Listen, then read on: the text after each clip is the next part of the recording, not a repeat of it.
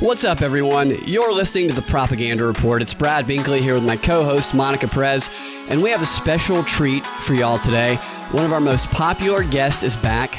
With us this evening is America's most trusted and beloved lawyer and the host of the very popular podcast, The Quash, Legalman. Legalman, how you doing? Oh, I'm doing great. Thanks for having me. Always a pleasure to have you on here. I love your fire, so I just want to start right out of the gate. What's got you hot right now? Man, I don't, for the variant story with that we had a solid year of this ridiculous concoction of a virus that never created variants until we had a vaccine that nobody kind of wants to take. And now all of a sudden, variants everywhere. and seems to catch on that it's kind of a variant by convenience here. They're on TV as well. I told Monica the other day, there's a show called Loki. He's a villain in the Marvel, whatever the Avengers is, that movie. And they gave him his own show, and he is actually a variant that they've taken out of the timeline, and he walks around in the show with the word variant written on his back, and he's out chasing dangerous variants. I'm like, this couldn't be more parallel to what's going on. It's like Fauci wrote the script. That is hilarious. Oh my God. Wow. What a world. Such a clown world. I mean, it's so ridiculous at this point. I don't know how people take it seriously when you have someone like Joe Biden as the president. I don't understand how you can say Joe Biden is our president and then take any of it seriously. The guy has been a joker for 50 years and he's obviously got dementia, and everyone just walks around acting like this is just okay. They just ignore it. It's so weird. Well, they have this guy who seems like he has dementia. He's bumbling. And then they have him delivering these very dystopian messages, like in this speech he gave yesterday, where he's telling everybody that they're going to go door to door, literally knocking on doors, getting those vaccines to the people who haven't got them yet. I mean, that would be terrifying if it came from someone with a scary voice. Yeah, it was. I saw that. I got a big kick out of that one, too. And that, something like that can just in 2021, it can just be said. And everyone's like, oh, OK. Oh, OK. So that's what we're doing now. They're going door to door. Oh, OK. And what was crazy about that story was that it was we watched a clip of people plotting that exact thing. Like a month and a half earlier. Yeah, what was it, Binkley? What was it? It was from the panel discussion from the think tank CSIS, Center for Strategic and International, whatever, I can't remember what the rest of it is, but it's one of the bigger global think tanks. And they literally said they're going to be sending vaccine strike forces to your communities. And then Biden repeated almost verbatim a lot of the stuff that they said. And then Jen Psaki called them strike forces yesterday during her press conference. Strike forces. God. So they're getting their marching orders, obviously, globally. Not that, they don't always, but I've just noticed this with Biden over and over again. He actually uses their words. It's like someone needs to rewrite the memo because he's like, build back better. Oh, wait. Oh, yeah. Somebody changed it. We should personalize it. Yeah, that build back better was a great one where those people put, they put those memes together, showed all the build back betters going on everywhere. And no matter how many so-called coincidences like this there are, it's the vast majority of people, they just never snap to. They never snap to. And they keep people emotionally divided to the point where it doesn't matter if the truth is beating them over the face, that they will stand on the side that the people they emotionally align with stand on. And I think it's almost like a test of what can we, you said it's a clown world, how can we just make it as ridiculous as possible and see how powerful these emotional appeals can be? And people will go with anything, absolutely anything. Oh, yeah. I've really been convinced for quite a while now that there really is no limit, that they can really say anything. And as long as it's politically divisive along those lines, a large group of people will believe it and a large group of people won't. And it'll operate just the same as a real statement, like a normal statement. Whatever the situation, they have a mechanism now with social media and the way people have been primed up that they put it out there. And the system just automatically kicks in and starts, the talk radio guys start taking one position and the mainstream media guys take another position, and they have all the social influencers and the paid bots and trolls that start putting out, very predictable stuff. And it's amazing. Everybody just falls into line, and it doesn't seem to matter that there's endless examples of things that never got resolved. I mean, Trump is now out there, running around having more of these, I guess, rallies. Fundraisers. I don't even know what the point of any of them are, but it's like everybody forgets. He was there for 4 years. He didn't arrest anybody. He didn't lock anybody up. He created Operation Warp Speed. He threw us trillions of dollars into debt. Nothing actually happened with any of this stuff. And now that he's out of office, he just gives another set of promises, no different than a set of liberals give promises they're never going to make. And the people run around and act like, well, this time's different. Every single time, this time's different. Every time. Yeah. That is always true. They always say this time's different. They said it with him. They said it with Obama. And a few people have come back, and it kind of chafes me a little bit because I'll have said and been smacked down the whole time with Trump. Like, he is keeping you from rebelling against this. If Hillary did the emergency order, you would be on the mall with long guns. And now a few people are like, I think maybe Trump facilitated this along the way. I'm like, yes, of course. But maybe. With him, like, it has to be, there's like, I don't know if it's just that. I always point to that DC post office, which if they really wanted to hit him where it hurts, he was not permitted to have that lease of the DC post office, which I think probably netted him like $500 million. I don't think he was a billionaire before, but I think he might be now. And like Nancy Pelosi never hit him on that or any of that. So, but I think it's just as simple as that. He's just a businessman. This is a business proposition. He's doing what they want. He doesn't want to go back and take office. He didn't really care. I think that it's just a business proposition, and they can't seem to, he's not Batman. He's not like secretly dying to save the world for some unknown reason. He's always been kind of the same businessman character, and I think he's doing it now. But it's just amazing. One thing you said earlier is like how people are still buying this, and you could say anything. And if it's a red person saying it or a blue person saying it, like, it's just going to be adopted by those people. And the mechanism is totally baffling me because it's the fear of death that seemed to be driving people to like lock down. I was so disappointed in the old people. I was like, look, you're going to die pretty soon anyway. Like, why are you giving up everything that probably your dad's fought for or whatever? But then you see the side effects of the vaccine, and so many people know someone who was seriously injured. And so it's actually delivering death and injury. And still the people are so afraid that they're doing what they're told. I'm really baffled by that. I have cognitive dissonance over how they are integrating those totally oppositional thoughts in their, every day.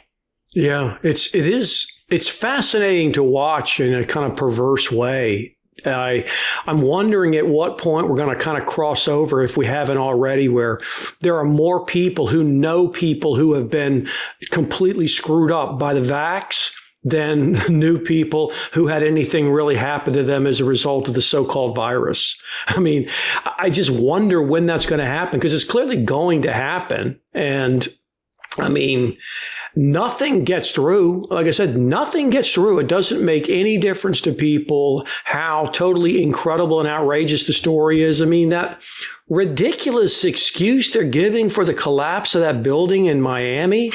I mean, it's up there with the Las Vegas shooter kind of thing. It's like, well, and then they blew it up. And they said, well, it's going to make us easier to find people.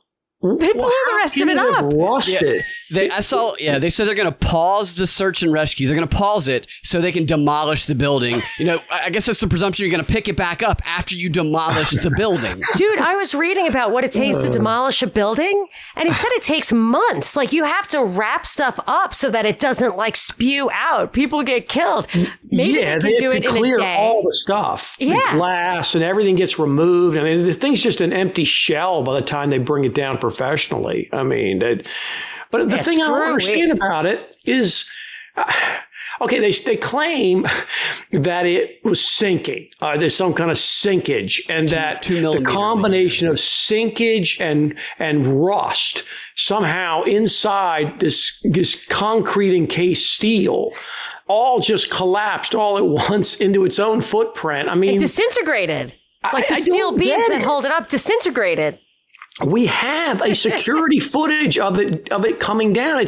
That is in no way a building collapsing because of some kind of, foundational shift, or it's just so absurd that it's such a great example of the way people literally believe anything. And it was timed perfectly to fit right in with Biden's infrastructure tour. And we know climate change is part of infrastructure, smart world part of infrastructure. So it fit perfectly in with the agenda that happened to be going on in that moment. F-15s, nuclear bombs are infrastructure, apparently, too. We have to have those. I don't, I've been spending a decent amount of time just kind of, I don't know, like I say, taking a break from all that kind of stuff, but studying narcissism, because it's so clearly just on the rise, and it's having such a huge effect in society. I mean, when I was a kid, I'm sure there were some narcissists running around as usual, but it's very clear to me that this insane social media culture is just creating so many narcissists. And narcissist, it appears to me, well, one, they'll never take responsibility for anything. And that's just, if that's not the hallmark of our current culture, I don't know what it is, but nobody is taking responsibility. Everybody sees that the people in charge don't ever take responsibility. And they're just creating this massive number of narcissists who will never take responsibility for anything. And they'll never admit that they were wrong. And if I look at the kind of, the social discourse, so-called, that goes on, it's so much a narcissistic kind of back and forth in the news and on social media. And I wonder how many of the people are truly like that, and how many of them are just quiet, because the vast majority of people on social media, as you guys know, that they never speak up. They don't ever speak up. They don't make comments. The most they'll ever do is like hit the like button kind of thing, but they'll never comment. And so all of the public discourse, whether it's politics or anything else, is driven by that very, very small group of people. And then, of course, all they have to do is control them by having these so-called influencers and others, people they pay, these fake followers and all this crap, these people that run those farms that run 1 million accounts. And so it's so easy to create the impression of something. I would love to be able to drain out social media and see how many people are real and what they're actually doing, as opposed to all of these trolls and shills and bots and AI and crap like that's running, It's such a weapon. They had a bunch of TikTok stars. It makes it so hard for us, because people like you and me, we're all sitting around trying to figure out what's going on. A lot of the people that listen to shows like y'all's, maybe shows like mine, they feel very isolated. They're trying to figure out what's going on. The world appears to be crazy. They're trying to leave the impression that it's crazy. I don't know how anybody can look at the news and come away with a conclusion that they're trying to do anything except for leave the impression in rational people's minds that the world has gone completely mad. I don't know how you can conclude anything else. And when they speak up, they're led to believe that they're the ones who have the radical opinions, and they're the ones who are crazy, which causes people to remain silent. Like you said, that spiral of silence where they think they're in the minority. But in reality, kind of like the vaccine, only 46.4%, according to the website, CDC. And that's probably blown up numbers, but only 46.4% have been vaccinated. And that's under half of the country. But you hear Biden speak last night, you'd think that 99% of the country has been vaccinated. And we need to go after the unvaccinated. Money and scholarships and lap dances and free donuts and God knows what else. And they still can't get it happening. I mean, it's so crazy to me, because I look at that and I say, well, hold it. I mean, why am I painted as a conspiracy kook? Because I don't believe that the explanation I'm getting about this building so-called falling down, which it didn't fall down. Every single floor pancaked into the footprint. And I asked a structural engineer about it. It's like, that's just, anybody can look at it and see. It's like the building's in 911. It's like, I don't get it. Why are average people so cowed to take a position that's not in any way unreasonable. The unreasonable one is the absurdity of the official story, just like the absurdity of the Vegas story, just like the absurdity of this virus story, just like all these official stories. They're so absurd. And yet the world is so upside down that they're able to paint people who have really just normal positions and, 100 years ago would have been very reasonable. Even maybe 50 years ago would have been reasonable. But with the advent of social media and this electronic insanity, it's like I said, it's like they're trying to drive people crazy by presenting a world that's crazy and then telling you that this world is sane. And I think it's messing with people's heads. There's so much to what you're saying there in a couple of things. First of all, that pool deck thing, in Wikipedia, so that's the official narrative, it said there was a woman, she was 40 years old, her name was Carrie or Cassie or something, looking out the window at 1:30 in the morning, talking on the phone to her husband and said, oh my gosh, in one account, it's the pool is gone. And the other thing was the pool deck is gone. So all the pictures immediately had a pool full of water and the pool deck intact with the giant building rubble on top of it. So you could see with your eyes, literally, I tweeted a picture like that with a headline that was under the picture that says, woman says pool just gone, So here you have, so there actually, that thing was cognitive dissonance, in the flesh. And I think it does relate to what you're saying about the narcissism, the mental health. I was just thinking today, there was a big billboard that says mental health matters. And it always has like a teenager or a person of color, or whatever demographic they are, in my opinion, trying to drive crazy. And they'll do things. I mean, I'm almost wondering if they're setting up the mental health thing because these are like multi-year plans. There is one of these tabletop exercises was the SPARS exercise, Johns Hopkins 2017. And they said that 2 year, a very, very similar track so far, month by month, but this is a 3-year thing. And it says 2 years after the vaccine, people will have, there will be growths, problems in the brain. So the way you have blood clotting, it's maybe going to have proteins stringing along in the brain. And people will say, they will claim that it's a vaccine injury and we're not going to make an opinion on that, but we have scenarioed it out. And if we just pay them off, they will shut up and we're going to call it mental illness. And it seems like a couple of 2 steps removed to say, okay, the vaccine is going to cause mental illness or that prion, whatever. I wouldn't put it past them, but it got me thinking that they are actually generating mental illness. And this idea of narcissism could be why people will accept anything, because especially the teenagers are so trained to want to get those likes, want to get those thumbs up, to look at themselves on TikTok, to get it to be viral on TikTok, that they would never say, I've had them say this to me, I'm around teens a lot. They will say, I don't care. That won't, get me likes, or the equivalence of that. People won't like it if I point out that the pool deck is there, Right. They won't like it. And that the narcissism, they need it so much. I think that they just disconnect completely from reality for that virtual world. Yeah. I really, the more I watch this, I think they are clearly attempting to drive a large portion of the population into very significant mental instability, because, you start to question when anybody who's in a relationship with a narcissist. And of course, the society at this point is in effect gaslighting on such a massive scale. I mean, literally nothing that's in the news makes any sense with what anybody can observe. I mean, all those crazy relationship with the news. Actually, the news is a narcissist that we're in an abusive relationship with. That's what I'm saying. That they are just gaslighting the living crap out of everybody on such a massive scale. It's not significantly different than being in a narcissistic relationship, where if you try to point out the gaslighting, the narcissist attacks you. Well, that's exactly what happens if you. Yeah. Point out the insanity that's being presented to you as though it's real.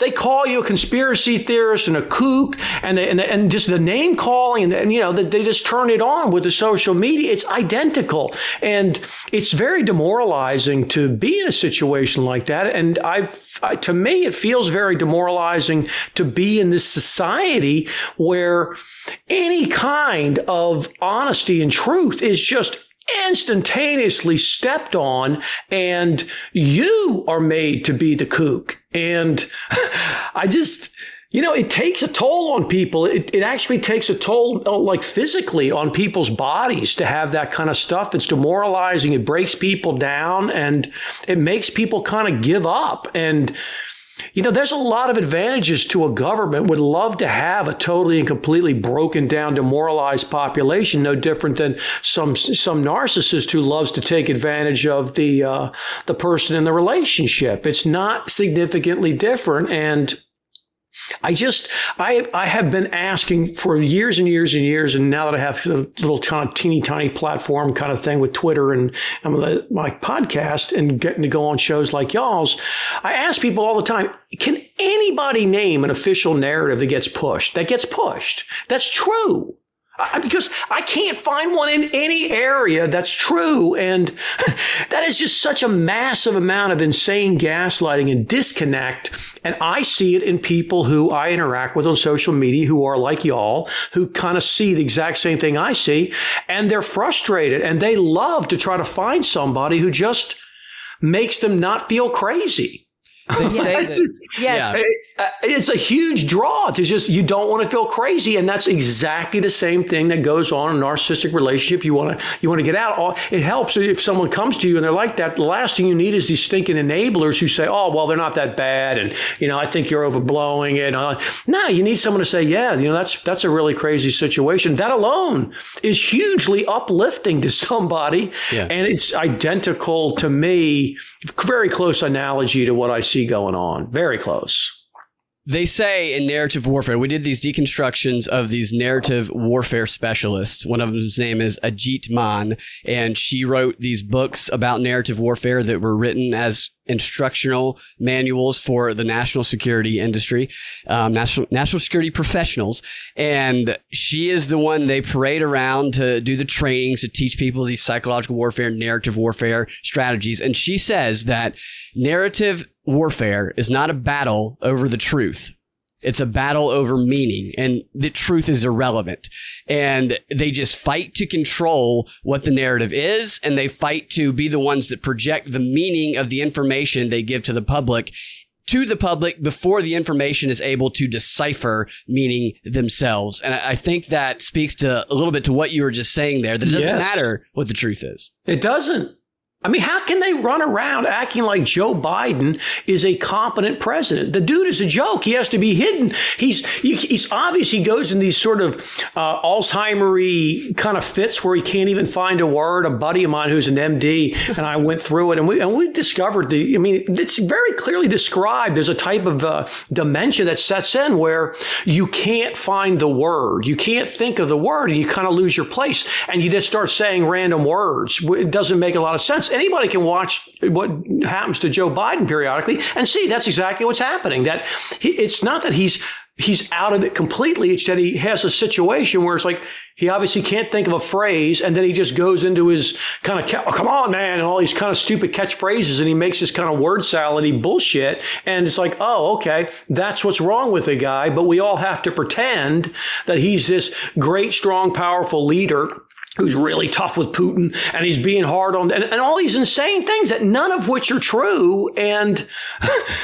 I don't know. It really starts to mess with my head because it's just so extreme. I would love to find at least some areas that aren't fully contaminated by this fundamental kind of lying that goes on that everybody just runs around talking about. Of course, I talk about it in the law because it's just so blatant, but it's literally, it's kind of every area I ever look into. It's like, oh, it's just total crap. Yes, that's just total crap. I think that does have it's so over the top. We actually noticed that a couple of years ago that even CNN or Fox or whatever, like New York Times or Wall Street Journal, that would say without evidence or say, diminish another news outlet, they would never point to their own evidence. They would only say that they had the authority because they were respected. So they were already kind of training us not to have that. But I was telling Binkley, I read a book. It was by Jacques Ellul, who does the propaganda. He has a propaganda book and the Technological Society book. And he had said there was an untapped archetype that he expected propaganda to tap into before too long. This is he wrote a long time ago, but I was wondering if the Biden thing, like, why would they put Biden in there? He's very corrupt. Maybe he knows where the bodies are buried. Maybe they just owed him one, or maybe they could control him or whatever. But I think there might be an element of putting him out there to be this like Oedipal figure that we can slay so that Mama Kamala can be our queen. Like, for him, I almost feel like they need her, the black female goddess to save us with her strength and youth and wisdom. And like, the dumber he gets, like, the more we'll beg for that. No? Nothing would surprise me, because those sort of very deeply embedded archetypes, even though they seem ridiculous, the older I get, the more I believe that there's probably a lot of stuff to those things, that there's a lot of legitimacy there. The thing I'd say about Biden is that, okay, Biden sucks. He's a complete joke.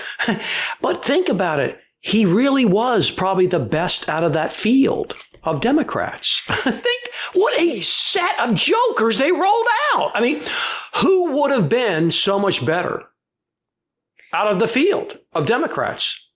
I think a clump of dirt might have been. This is my point. Is that, was he necessarily picked because he knows? I don't know. I mean, to me, I would love for someone to name a Democrat of any kind of prominence who could have any chance of winning who's better than Biden.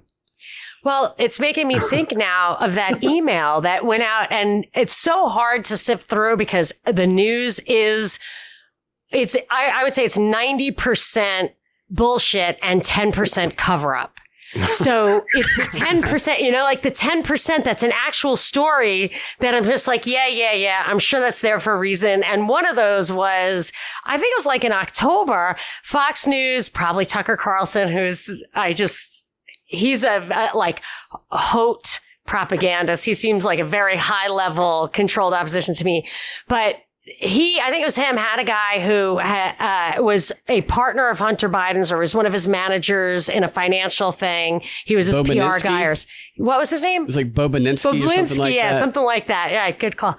So it had an email where the guy wrote, "This is the phase 2 infrastructure project contacts for your perusal." And it was 15 names.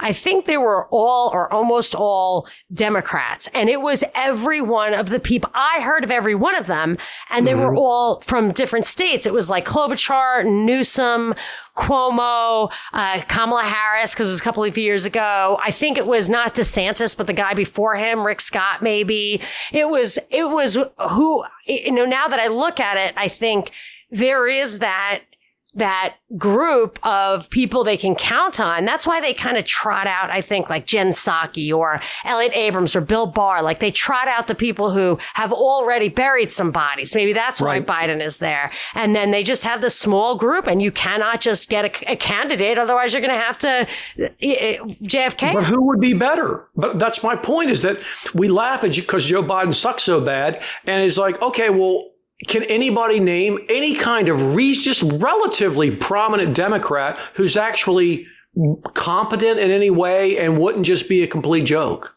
Well, there was a guy who was not prominent like that, famous, but he was very prominent in San Francisco, and I became aware of him because he was the public defender who rightly and well defended the immigrant who was charged in the Kate Steinle shooting. Like, I did a lot of work on that, and I was absolutely certain that guy was set up, that immigrant. And I just couldn't imagine there was any, I even think the sheriff of San Francisco was in on that whole narrative, that it was just, that's why I thought Trump was fake from the beginning. Because But the public defender, Jeff Adachi, who had already bucked the system, it was an elected position. He had pissed off so many Democrats along the way. He had 4 grandparents in Japanese internment camps. Like, the guy was just motivated by his ideology. And he got this guy off, and he was going into film. So he started making films. He made a film about this, and he just ends up dead and disgraced in a hotel room with like a Latin American prostitute or something with like needles around him. You remember hearing about that? No, I'm just saying, but that's just bolstering my case that I agree. Yeah, I'm saying there was this guy, but he's dead. Quality.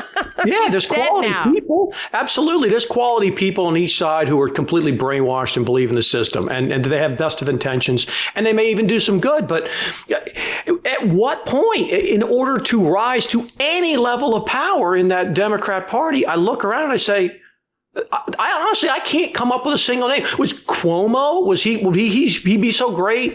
Pelosi? Think of the jokers that ran. All of those jokers. Every single one of them is a complete joke. And it's like, okay, so Biden.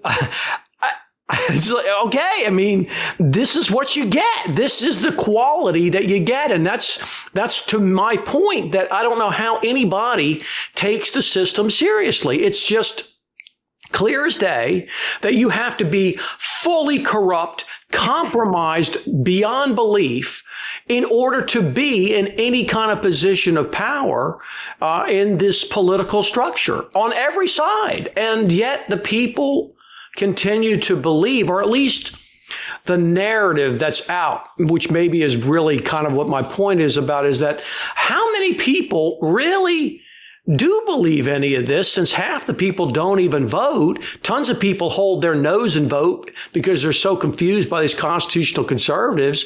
And yeah, there's a hardcore group of, progressive BLM types who just really want to soak, the rich or whatever it is they imagine and advance themselves. But what is the country really made up of? I tend to think it's made up of a lot of people who they won't speak up. They're quiet. They're running their own lives. They don't keep track because it's just all total bullshit. And when they go on social media at all, they don't participate. And if they try at all, they get stomped on by a bot or a troll or a shill who shows up to pull one of these systems, and it just beats them back. And I guess my thinking is that we have a very, very short time frame in a matter of, a decade or so at most, if we even survive, in order to be able to take advantage of the fact that there are still people like that. Because I think in another decade or so, you're going to have a decade more of, people dying at the one end and the new people coming up, and just a tremendous amount of additional demoralization through this system that the people will be really, really beaten down. Yeah, I think this is a demoralization plan. Definitely. They are, like you said, amplifying the extreme voices, making them seem like they're the majority. Right. While the normal, reasonable voices, which are actually extremely in the majority, are remaining silent for fear of being attacked by the extreme ones, which control the media. And the attempt to manifest this reality would be a full society of people that are ultimately, their brains are just completely, the logic button is switched off, and nothing matters. They're completely brainwashed. And so you think 10 years till we reach that? No, I'm saying that over the next 10 years that we're already in bad situation, and that every day that goes by that we don't really make progress with it's just going off a cliff as far as likelihood it can ever turn the thing around, because the people are going to be so demoralized. I mean, Yuri Bezmenov style, but taken to a whole other level with this social media stuff, that they won't speak up at all. They won't want to talk. They'll be so beaten down that it just can't be reached. And, as to the insane kind of positions they take, they got both sides of that narrative. Both sides of that narrative that runs out in the media is fake. And that's the real major problem to me, is that there's a lot of people who see that the news is fake, that it's dominated by these liberal, loser, Marxist nut jobs who just push the stuff. What they don't see is that the other side of it that's out in media, this so-called fake conservative movement crap, they don't see how fake that narrative is. And so they get sucked into it. And that narrative is just as extreme and just as illogical and just as nonsensical and just as much of a dead end. And that's where I think they put people into that meat grinders. They go in, they see the fake news, they latch on to this conservative side of it. They get ground up on the meat grinder stuff that makes no sense, and they get arguing about crap, and they see that nothing happens, and they kind of give up. And the people we need just kind of check out. Because that's a win for the system. Just having people check out is a huge win for the system. They love that. Definitely. So people often say, what can we do to fix the system? What can we do to fix the system? That's a question that it's not really a practical one to answer for an individual, because no one individual can take over the system unless you're, Loki or some other person from the Marvel universe. An individual can do things in front of them. And that's what I think a lot of people lose focus on, is they focus on, well, how can I topple and take over or fix this entire system myself? That is really challenging to take on a huge global power on your own. What would you say that an individual can do for themselves to live a little freer, a little better among all of this craziness? For me, I really push this idea that you need to kind of get your mind right. There is a tremendous amount of peace, I got at least, and I've had many other people come and thank me on social media and inside my podcasts and things like that for showing them the way the system actually works, because that extreme cognitive dissonance that people suffer when they're in that conservative fantasy land, the Constitution crap. I know I was in it for years, and when I finally sorted it out, there's just a lot more peace, and then it's a lot easier to deal with the system to the extent that you can do something. And two, you're a way better voice out in the world to try to change people. That when you're more at peace yourself, it's way easier to not personally attack all these people, blow up on them like you see on social media, that you see the so-called conservatives versus the liberals. There's never an actual exchange, because both sides make no sense. And if you can, all it takes in order to make change is to get some people on our side. That's really all it takes, but that's not easy. And there's a lot of resistance there. And so if you want to have peace of mind yourself, just having a system where the predictive value of the way you understand the system working is good, that's huge. Because I listen all the time to things like this constitutional conservative radio crap. I'll flip it on. I can't hardly stand any of it for any length of time now, but I do listen to it in order to see if what they're kind of talking about. It's always the same. It doesn't matter what kind of case it is. Whenever there's a legal issue or a political issue, there's always this shock and surprise that they've been betrayed. And then there's all this discussion about the Constitution and how we have to get organized. And when you understand the actual position those people are playing, then you don't go through that horrible gaslighting and expectation and depression, because you already know that the system is doing exactly what it's designed to do, and that wasting your time running around beating your head against a wall isn't going to do anything. You need to spend your time doing things to help, which either improve your life or understanding the way the system works and talking to people about that who are open to it, because we have to have people who are actually open to it. That's it. And a lot of people are never going to be open to it at this point. But I do find that to be, for me, and I did a whole show on this a long time ago, maybe a year ago, about the value of knowing the truth. And I may have given you guys this analogy or metaphor. I'm not sure I even know the difference between those two words. But you live in a neighborhood, and the neighborhood is really run by a gang. Okay, it doesn't matter if it's a mafia gang or something else, and you see that, and it's abusive to you, and you don't understand that the police are also in on this entire thing. They're all paid off. So are the courts. And if you're in that situation, that's, to me, is the equivalent of the constitutional conservatives. They think they can go to the police, they can go to the so-called authorities, and it'll help. Well, it really doesn't help. It actually makes your life much worse. And if you once you understand the system the way I explain it to people, which no one has ever been able to point out that I'm wrong, because I know damn well I'm right, because I used to believe all that other crap, and so I know all the arguments. But if you know that the gang runs it and the cops are dirty, well, you don't make yourself problems by going to the police. You understand the system. You can either leave the neighborhood, which is an option and those kinds of things. You can't really leave the country or the planet because it's all the same.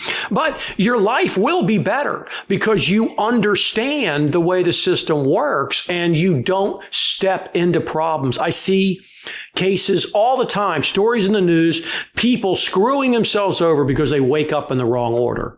They think, oh, such and such happened. I'm going to go to HR. Well, they don't understand what HR is there to do. Yes. Oh, such and such happened. Oh, I'm going to go to the authorities. They don't understand what the authorities are there to do. Such and such, oh, I'm going to file a lawsuit and I'm going to get my justice. They don't understand what the courts are there to do. They don't understand what's going to happen in a lawsuit. I mean, you can save yourself on a personal level a huge amount of personal trauma and just wasted time just being upset about something that, hey, dude, it's Texas in the summer. Guess what? If you get upset because it's hot, you're going to spend a lot of time upset because it's hot here. You need to make peace with that. Maybe you don't like hot weather. Okay, well, maybe you need to live somewhere else. But when you're here, you need to make peace with it because there's a huge difference between having it be hot and just having to experience the hot and having it be hot and you hating the fact that it's hot. And those are just two very different experiences. And the society itself and the legal system, which just controls everything now, if you understand the political and legal system, the way it operates, you have a lot more peace. It doesn't improve the actual situation, but being realistic about it puts you into a completely different headspace and allows you a lot more free time that you're not sitting there just ginning in the back of your mind, just like if you're in a crappy relationship, it's just always thinking about it, wondering about it. What can I do? How that happened? I can't believe they did that. People who just, they focus on politics and these legal issues, which are all interconnected now. They just work themselves up into a frenzy and a state all the time when it's pointless. It's truly pointless. I mean, that is a good point to make. I remember I had a natural childbirth with one of my kids. It was a horrible experience, but I don't recommend it at all. So, it was the crazy pain. I mean, it was insane. Like when people say, if you're in enough pain, you'll pass out. If there is more pain that could actually get you to pass out, I don't know, but it was horrible. But I probably stupidly had no fear. I just knew I had to get through it. And I mean, people die in childbirth all the time. I don't know why I wasn't afraid, but I wasn't afraid at all. And it was the craziest pain, but it was endurable because I did not have the fear. And since the fear is the thing that's controlling society, that's not I have a few more things, but that's a good approach. Very valid. Oh, it is. I really like Eastern philosophy. So I think they got a lot of stuff that people could learn, very interesting lessons that are all, of course, poo-pooed here in the West, but they have one about suffering and the fact that when you're suffering, most of the time you're suffering the suffering. That's really the problem is that you're just, oh, I can't believe this is happening to me. And I'm suffering the suffering. And that's so much more damaging to you than the people who reach these sort of higher states. They can have bad stuff happen to them and it happens and they know it'll happen and it's going to pass and it goes, but they don't ruminate and suffer the suffering. And so many people are suffering the suffering in this society because they don't understand the way the legal system works. They don't understand the way the political system's set up. They don't understand that all these things are designed to drive you crazy and are just every side of the narrative that's running in the news is a lie. And so they suffering endlessly. And if you can get out of that, it doesn't relieve the underlying pain, but you no longer suffer the suffering. Yeah, it's like when I hear people complain about Brian Stelter being a bad journalist. I'm like, he's not a journalist. He's a propagandist. He's great at his job. Him? His job is to be a propagandist and make you go crazy. His job's not a journalist, so he's doing good at his job. Right. That's a great example right there of people who are suffering the suffering that Brian Stelter is going to do what he does. What is he there to do? He's there to lie to people and to stir up trouble and to distract people away so they never ever find real answers and to get people arguing with each other. Well, if you let that guy live inside your head rent free, well, why would you do that? It doesn't make any sense to me. If you don't like the man, if he's a joke, then ignore the man. That's all, and get humor out of it. That's my go-to, certainly on my Twitter and even in my podcast and stuff. I just prefer to laugh at the absurdity of this stuff that they actually can pull it off and people take it seriously. They have people taking Joe Biden seriously. I heard yesterday This morning, there's a parade in New York, and I thought, oh, it's probably like 71% vaccinated. No, the parade in New York is for the frontline workers. So that used to be cops and firemen, but it's the healthcare ones. And I was like, they're heroes who selflessly, I was like, oh my gosh, they must have foregone their paychecks because they were selflessly putting themselves on the line for us out of the goodness of their hearts. Of course not. They're paid. They're having a parade for them. And I thought, they should have a parade for us, for all the podcasters who are really putting ourselves on the line. And then I thought, you know what? If anyone were to suggest that, they would just make it a parade for journalists, which they might actually do. And then you'd see Anderson Cooper and Brian Stelter and all those guys. I mean, what's that guy who always asks the questions, the terrible questions? Jim Acosta, that guy. Yeah, I can just see like a big parade for those guys, and they're all waving and everything, and we're like under the wheels of the bus. But it might give Tubin a float. Yeah, Tubin. Yeah. I'm sure Tubin's going to make a big comeback. Like, why was his camera face down? That's the only thing I want to understand. Right. That's why I think that even that was a setup. Right. But they need like a set of internet awards. We have the Tonys, the Emmys, and the Academy Awards. They need like an internet set of awards, and we can give it for things like these TikTok videos and stupid crap that those so-called heroes last year all created. But I'm shocked that there's no like generalized internet award already. Oh, it'll come now that you mention it, of course. But I have to ask you a question. Have you read Our Enemy, the State by Albert J. Nock?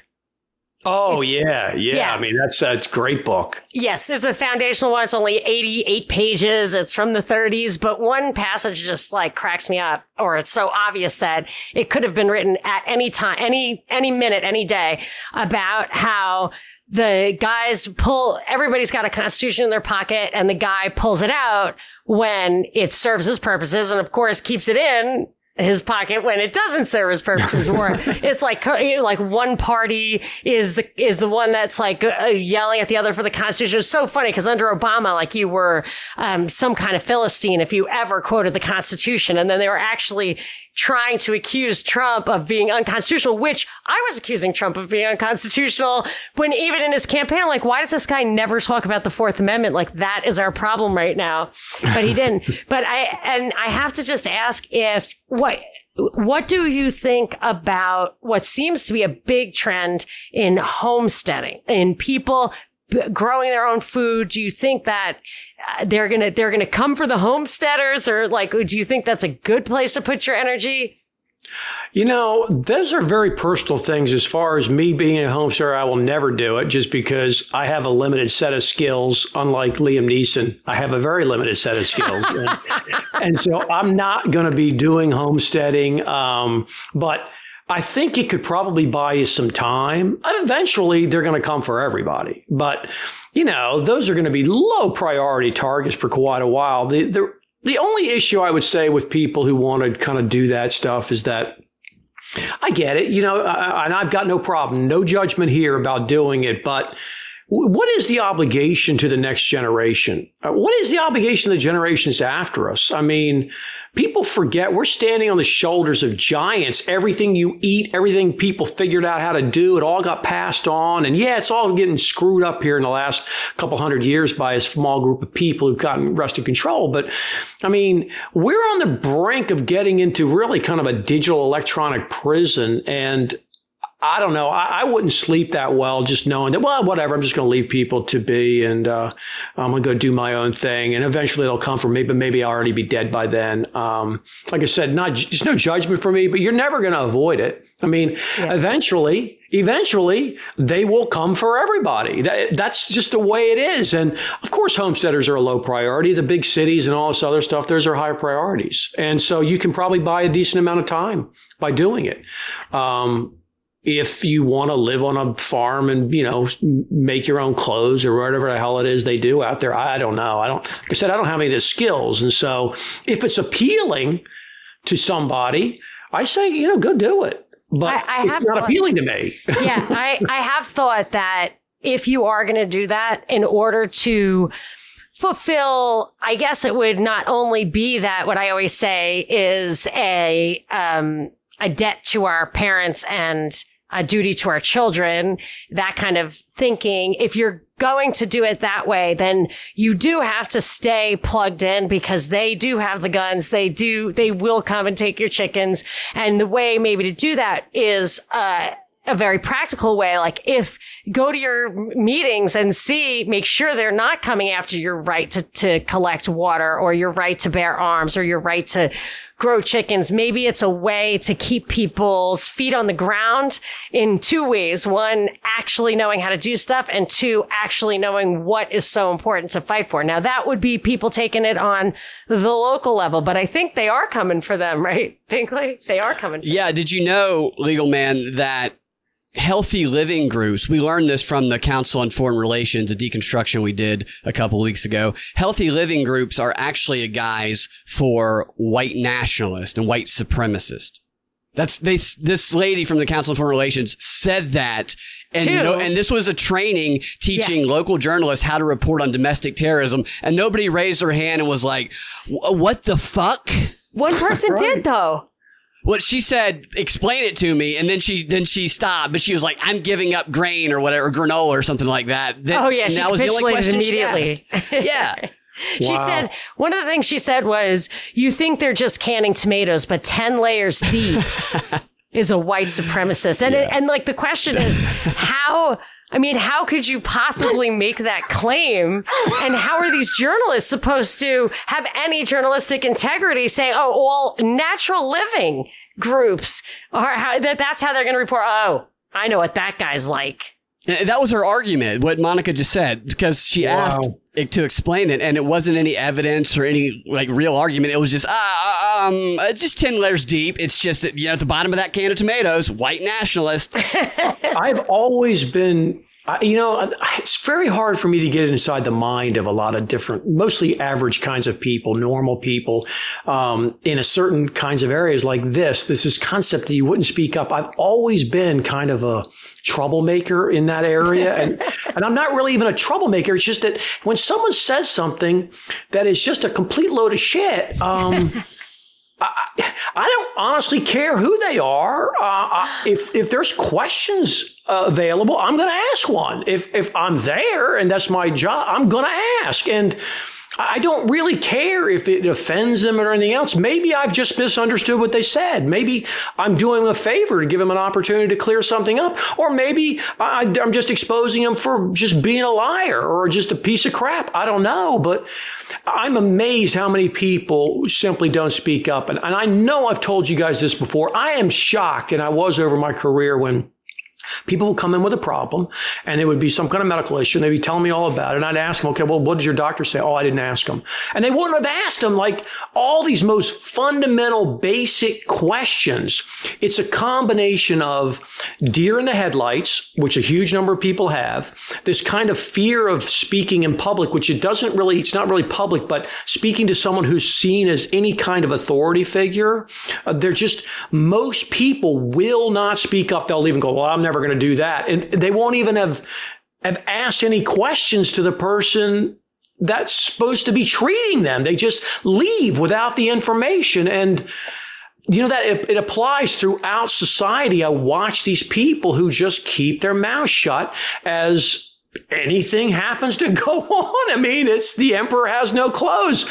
What do you mean? They don't have any clothes. Where are the clothes? And then everyone's just shocked that, some little kid spoke up.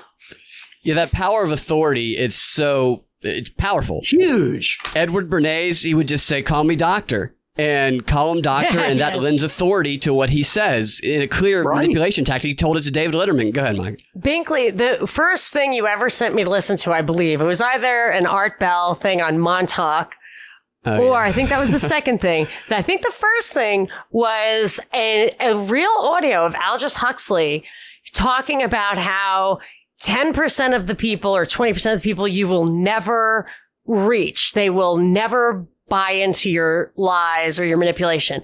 10 or 20% of the people will by anything you say at all.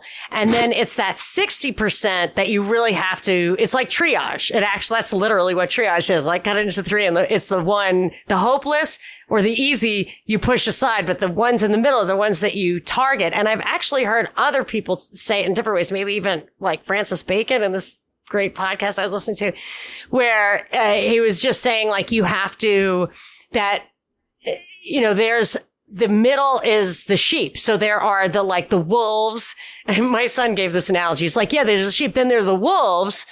But then there's like the shepherds or the wise men or whatever, like who aren't actually trying to wolf the sheep, but they really don't have that much power because they're not wolves. They don't get on top. But that sheep piece is like a different human nature completely.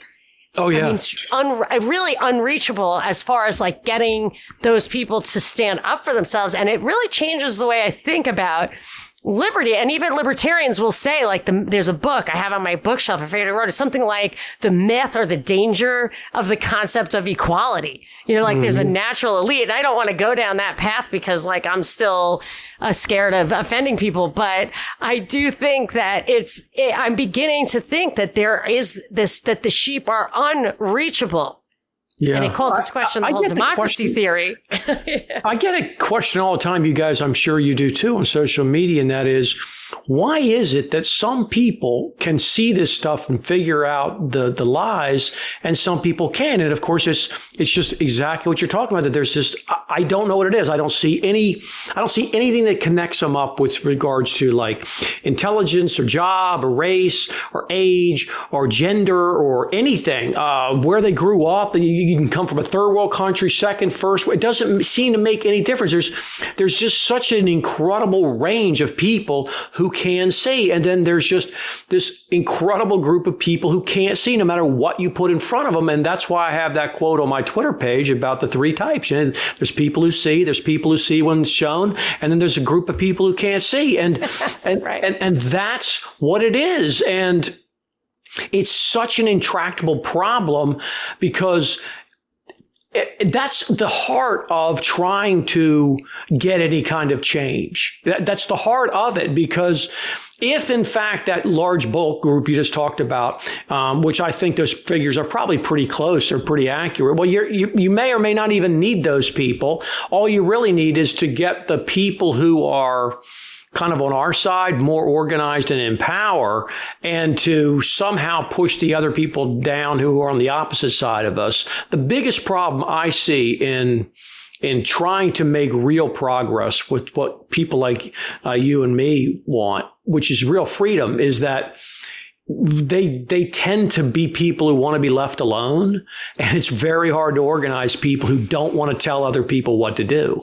And the people who get in charge are people who want to tell other people what to do. The last thing they care about is freedom. They want freedom for themselves and not freedom for others. You're not a hypocrite. You want freedom for yourself and freedom for them. The people in charge who claim they want freedom, they want freedom for themselves and they want slavery for everybody else. And it's very, very hard to organize people who have a mindset like we do, which is, hey, live and let live as long as you're not bothering me, golden rule, the natural law kind of thing. It's just very hard to organize them because by their very nature, they're not groupthink people who go out and organize like that. I mean, it's not just that. I think that what you're saying makes me think something beyond that even, which is the people who do attain those positions of money and power and influence, what drives them is domination, lust, greed, like all of these things that are beyond their own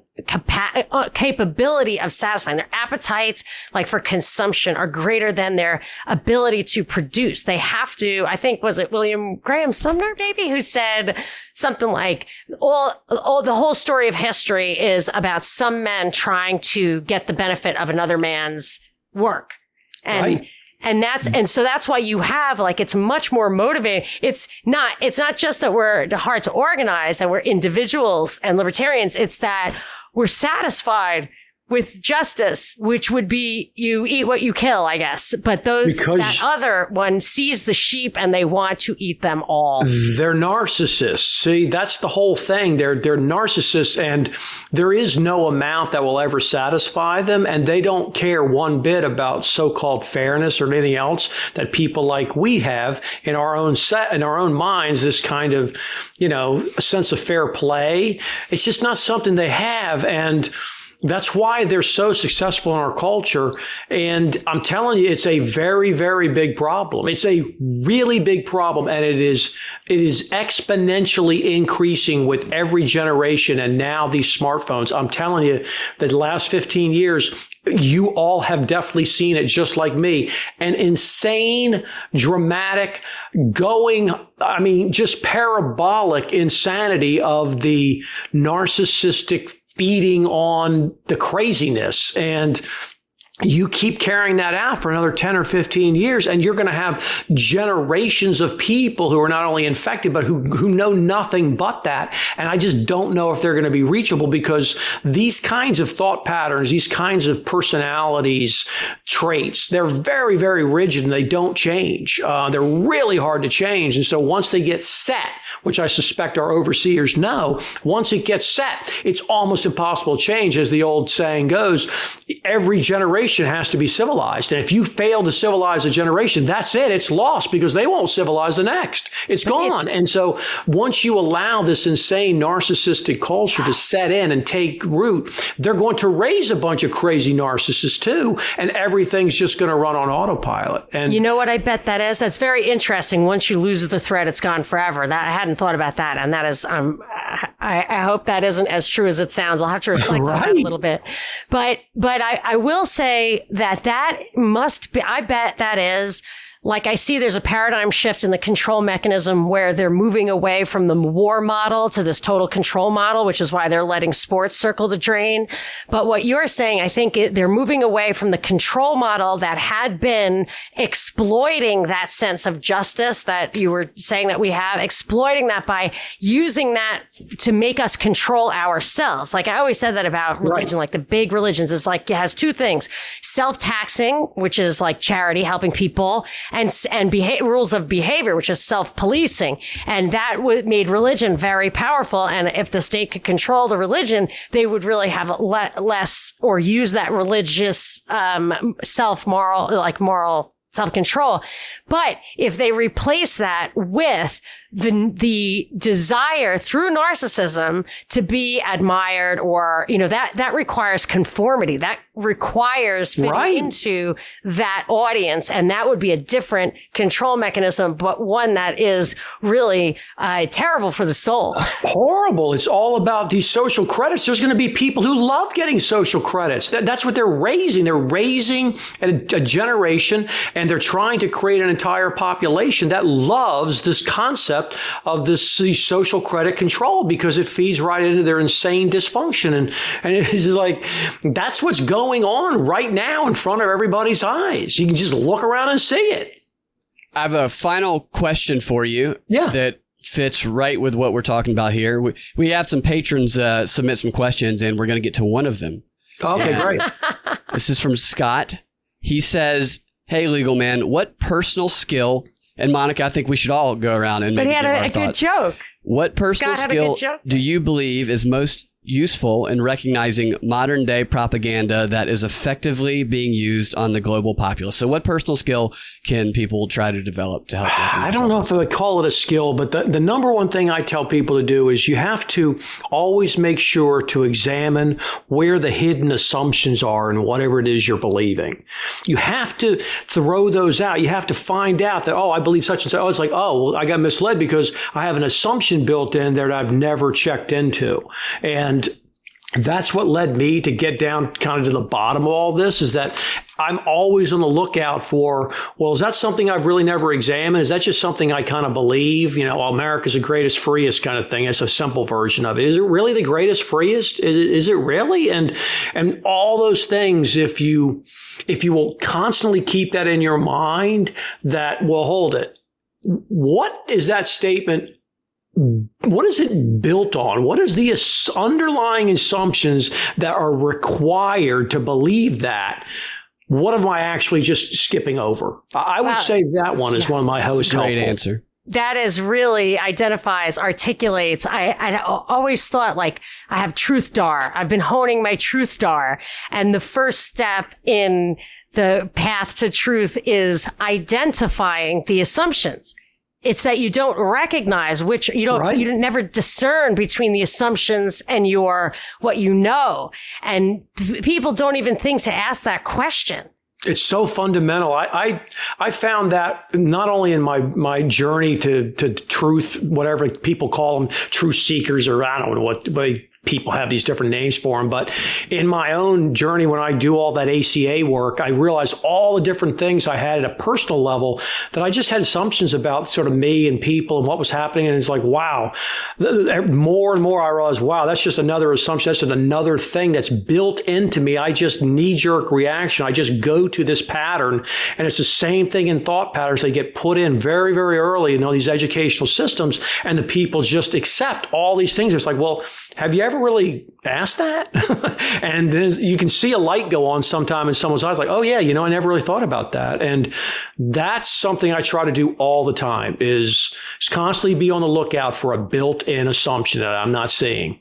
And Binkley's going to like this. The number one best way to do that is to actually listen to people. Like if you're having a discussion or whatever, to actually, and that's why active on WSB, listening. Yeah, when the callers would call with their scripts, and I would completely short circuit them because I would ask them to, basically I wanted them to convince me. I was like, oh, maybe I'm wrong. And they're just like, their heads would explode. But that's how you learn. And once you've decided that you cannot accept any criticism or you're so wedded to being right. And that actually, at the beginning of our conversation today, you had said that the narcissist will never take responsibility for himself. And I never realized those were connected.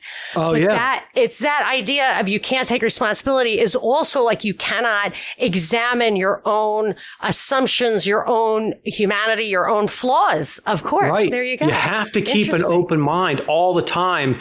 I'm always like, oh, okay, well, this is kind of where I am now. But even on social media, I'm always open to hearing evidence. If it's evidence I've already heard before, okay, then I immediately discard it because I've already looked through it. But I'm always open to new evidence. I discover things all the time, very few now recently because I've been doing it so long. It's like, well, that was an assumption I had built into that. And that's why I was wrong because I'd never actually examined that. And, there's no shame in being wrong. There's no shame in being wrong. People are wrong all the time. I've been wrong millions of times. We're taught that there is through the education system. Right. And that's the thing. Right. People are so scared now to admit that they were wrong about anything. And it's like, dude, everybody's wrong about all sorts of stuff all the time. In fact, the entire history of so-called scientific advancement is nothing but a long history of guys who were wrong. And that's it. You're wrong about one thing, but as long as you don't get wedded to it, you can use that to build on something else. It might not be 100% wrong. It might only be half wrong. And you can learn from that. And I don't understand why people have such a problem with admitting that they were wrong about something. Every single person has been wrong countless times in their lives. I don't get it. It's just it's a part of living. I would say, speaking to that and working with active listening and challenging your own fundamental assumptions, which are both great answers. I would say that a skill to develop is emotional regulation, because you have to be able to regulate your emotion in order to question those fundamental assumptions and in order to actively listen. Because if you're not, you're filled with passion. The propaganda targets your emotion. It uses emotional appeals. You're not thinking. You're waiting to speak. You have to be able to regulate your emotions. There's plenty of exercises, breathing, meditation, positive psychology stuff that helps with that. And that's one of the best skills you can develop to help with all this. It's huge. That's a good one. As far as that, what it can do, if you're open like that, this is why I think the AA thing makes you go around and apologize for everything. Because I think people drink to keep those like regrets at bay. Yeah. And that's what I think. And so every once in a while, it's just like, don't drink anything for like a year, so that just clean out your body, whatever. And if you're used to like watching TV to go to sleep, or reading to fall asleep, or drinking to fall asleep, like, you don't vet those thoughts, and they're a little scary. But it doesn't take very long to like work through all of them, a few months. So if you're in a habit of questioning your own assumptions, of having those open-minded discussions, and you're mature, you age, you spend time doing that, you have experiences, then when someone hits you with something you've heard before, you can hit back that's why your Twitter feed's so good, Legal Man, is that you can hit back very quickly and correctly. And Binkley, you did this for me right away when we first started working, before we even worked together. It was that guy who was trolling me on my blog about the Anderson Cooper thing, where Anderson Cooper, somebody had a completely random follow-up to a question that he had asked, and then he had a follow-up to the totally random follow-up on the card. So it was obviously totally scripted, and I wrote an article about it, and some troll was going on, and Binkley was like, hey, that guy is just a liar and a jerk. And I was like, I don't know. He seems really smart to me. And you like kept beating him down until finally he said, I've read everything Socrates ever wrote, and yada, yada. And Binkley was like, Socrates never wrote anything. Dropped the mic and walked away. And when you are experienced and understand when somebody's full of shit or have the fallacious argument, like, I'm always busy being like polite, and I just, whatever. It's probably because I'm a chick. But I'll never like fight back, because I'm afraid that then I'll just really look like an idiot because I didn't think of this or whatever. But so there's value in having that experience. You become actually more valuable, more justified, more victorious if you're after changing minds or opening minds. Right. If you go through that painful process of vulnerability or self-reflection.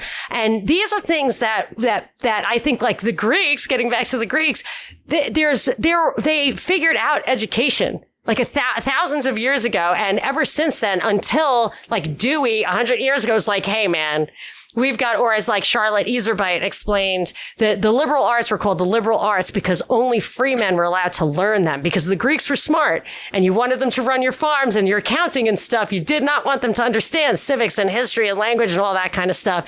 The education to make a full human being, the noble man, was established. And now with, the increase in wealth and stuff, everybody could have had it. And that was going to be a big problem. So they've taught us how not to think, how not to be prepared. Rhetoric was the first thing to go. And that's really, I think, what we're talking about. Yeah. Well, what I'm talking about. You were talking about questioning assumptions, but that would be part of it, I think. You can't have a good argument if you don't drill all the way down. And there's nothing wrong with not knowing an answer. One thing I learned over many years of practicing law is that people are very hesitant to say, I don't know, as an answer to a question. And most of the time they don't know. And there's no shame.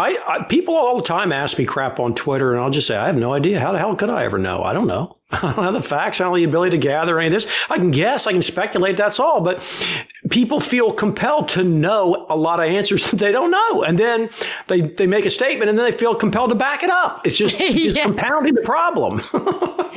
That's an easy weakness to fall into, and I do try to avoid it. But yeah, I get into very frustrating. I actually think there are people on Twitter that are there just to have really frustrating, lengthy conversations that you can't get out from under it for hours. And that's 100%. A manipulation trick, is they bait people into taking these public positions. And then because the people have taken the public position, they want to create that align their inner feelings with their outer feelings, that consistency. What's his name who wrote the 6 influence tactics? He talked about this a lot, the consistency of your outward statements with your internal feeling. So if you can bait people into making these public proclamations, then they will then in turn, even if they didn't support it before, will begin acting in alliance with it. And I will add this as an end for my point on this is that it's very similar in the narcissistic thing. What happens when you're in the relationship is there's so much cognitive dissonance with regards to gaslighting, which is the same thing that people are experiencing in public. And what happens is the person starts to question themselves. And in order to get the cognitive dissonance relieved, they have to kind of take a position that doesn't really fit with what they're experiencing. They make excuses and other things. And that's what I've witnessed, at least all the time out in society. People create these situations where they take positions that make no sense whatsoever with what we're all saying. And they do that in order to relieve that cognitive dissonance. And it's really powerful. People really need to give some consideration to how much of that's going on right now. Fantastic. What a great conversation. Always a pleasure to have you, Legal Man. Where can everybody find you? Well, you can always find me on Twitter, Legal Man at US Law Review. They haven't kicked me off yet. I think I kind of understand their algo, so I'm pretty careful. But I also have a podcast. It's called The Quash. It's available pretty much everywhere. And I also wanted to tell people that I have been cast as Mr. Jones in the upcoming indie film Jones Plantation. And I made an Oh, really? Yeah. Oh, that's fantastic. Larkin Rose. Yeah. Larkin wrote it. And so we're going to film it in September. And it's supposed to be out the end of this year or early next year. And I'm going to play Mr. Jones. And I'm really looking forward to it. It's going to be a really fun project. It's definitely a Liberty project. And it's got a lot of great people on it. And I'm excited. I've never done any kind of acting, but I've met with the director, Andrew, and he's a great guy. And it's got a lot of cool people on the project. And I'm really stoked about it. I hope people support it. They sponsor our show sometimes. There you go. A couple of Larkin Rose's books, The Most Dangerous Superstition and What Anarchy Isn't, are a couple of the books that we advertise on our show from time to time. So hopefully we'll be able to give some lengthy plugs to Jones Plantation. It's going to be great. We're also going to do casting. We're also going to do there's going to be a behind the scenes kind of YouTube series that we're going to make and release kind of simultaneously with the filming. So people will be able to kind of follow along with it. And there'll be interviews and stuff on the set and things like that to hopefully get people excited. So that'll start hitting out this fall. And so anyway, I think it's a really cool project. I mean, it was a big decision for me to come out from behind the wall. And I thought it was a cartoon. We get to see you. Yeah, no. It's going to be a full indie film. We're going to be filming in the South and a couple different locations. And so I did a release video with Andrew, and that's up. And so people can already see me. And I've had to kind of, it's just entertaining. I thought it was worth it because, like I said, to have any possibility, of reaching certain kinds of people, you have to kind of tell a story and entertain them. And we can use humor and other stuff like I try to on my podcast, but, the movie's a whole different thing and it's an allegory, and we're hoping people will, as you know, because you've obviously seen the cartoon short, but, it's a full feature film, and I'm really excited. That is going to answer Stella's question, a patron who asked, Legal Man, who are you? I wonder if you look like my mental picture of you, which is a cross between Columbo and Elvis. So I guess. Well, they could go to my Twitter feed and find her. They can look up the Jones Plantation on the internet, and they'll see the released interview I did with Andrew where I'm there. So anybody, they can see me there. That is super, super cool. I'm going to go look it up right now. Fantastic. Thank you again for joining us. Okay. Thank y'all for listening. Y'all can find us at thepropreport.com or your favorite podcasting platform. Be sure and listen to our daily show, Drive Time News Blast. We will talk to y'all next time. Thank you, Monica. Thank you, Legal Man. Have a fantastic evening or day, depending on when you're listening. See y'all later.